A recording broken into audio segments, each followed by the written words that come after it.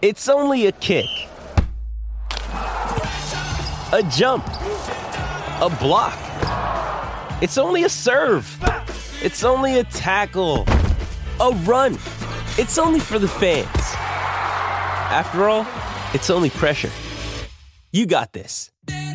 Adidas. Another day is here, and you're ready for it. What to wear? Check. Breakfast, lunch, and dinner? Check. Planning for what's next and how to save for it? That's where Bank of America can help. For your financial to-dos, Bank of America has experts ready to help get you closer to your goals. Get started at one of our local financial centers or 24/7 in our mobile banking app. Find a location near you at bankofamerica.com/talktous. What would you like the power to do? Mobile banking requires downloading the app and is only available for select devices. Message and data rates may apply. Bank of America N.A., member FDIC. This is Optimal Health Daily, episode 801. Nobody Gives an S What You Max by Eric Bach with RomanFitnessSystems.com. And I'm Dr. Neil. Happy Monday and welcome back to another week of Optimal Health Daily, where I act as your narrator of the best health and fitness blogs, all for free. I cover fitness, diet and nutrition, stress management, weight management, and lots more. Just like an audiobook, but from a bunch of different authors. And then on Fridays, I answer your questions right here on the show. Now, this topic today couldn't be more perfect. No joke, this morning I woke up and said, I think I'll lift heavy today. Which basically means instead of doing some high-intensity interval resistance training, I'm going to take it slowly and try and lift as heavy as possible without, of course, injuring myself. And in fact, I was going to do this right after I recorded this episode. So let's hear what Eric Bach has to say about lifting heavy and how really nobody cares about how much you can lift. So let's get right to it and start optimizing your life. Nobody Gives an S What You Max by Eric Bach with RomanFitnessSystems.com. I love lifting heavy weights. Lace up the chucks, grab the belt, and douse my hands in chalk. It's go time. Lifting heavy with an emphasis on strength is a necessity to improve performance, build muscle, improve confidence, and look awesome naked. Unless you're a genetic freak born chiseled out of stone, heavy strength training will provide a huge boost to your overall performance and appearance. Problem is, training for maximum strength has limitations and is not the end-all be-all to training. If heavy training isn't respected and carefully planned, tendinitis, ligament injuries, cartilage damage, changes in bone anatomy can occur while simultaneously blinding you to other methodologies of training. Now, if you're a competitive powerlifter, then this isn't for you. Maximum strength is the name of the game for your sport. To maximize your performance, you must practice your sport. This is for the others. This is for the athletes, lifters, trainers, HBO watching, whiskey drinking people who want to look and feel better, which goes beyond improving their squat, deadlift, and bench press. For example, your 43-year-old attorney client doesn't give corn-laced poops what he bench presses. He'd rather be able to throw the football with his son this weekend pain-free and look good naked for his wife than bench 315 pounds or spend 5 sessions working on his sticking points. Strength reigns king, but you should also be able to move, run, and play sports. In the words of Coach Boone in Remember the Titans, you should be agile, mobile, and hostile. The max strength phase. Between the ages of 16 and 24, young, testosterone-charged meatheads chase an obsession for strength above all else. You've probably seen them.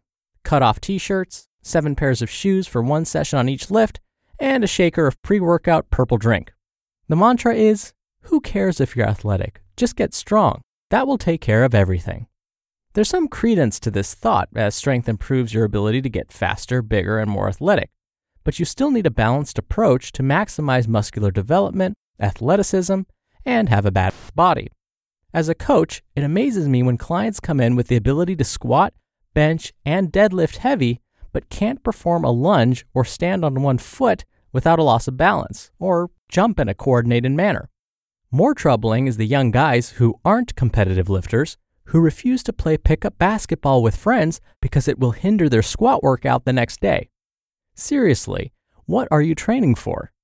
It doesn't make sense to be better at the things you want to do, but then never do them, because it interferes with your 95% of your 1-rep max set coming up tomorrow.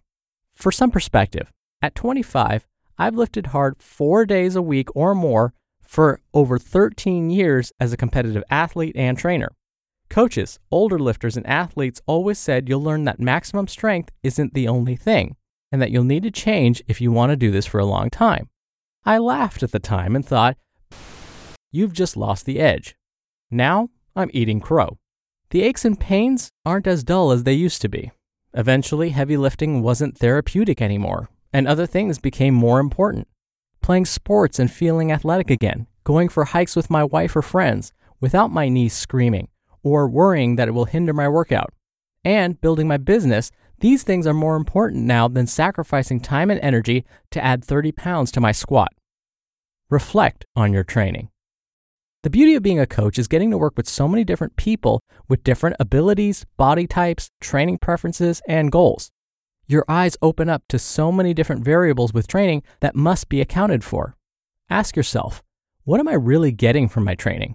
Am I getting hurt doing stupid stuff? Is this really what I want to achieve with my training? Does adding 50 pounds to an athlete's bench or squat really mean they'll be better or more explosive at their sport?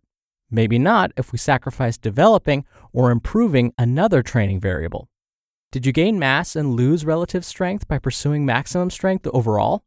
If so, does the additional mass and decreased relative strength make it harder for the athlete to decelerate, change direction, and add unnecessary spinal compression and joint stress? I still value maximum strength in training and make it a priority with clients, but only to a certain extent. At some point, strong is strong enough, and endlessly pursuing strength is a poor allocation of training resources. Plain and simple, only emphasizing maximum strength as your goal isn't the best use of your time. Training considerations going forward. You should be able to do the other things in life.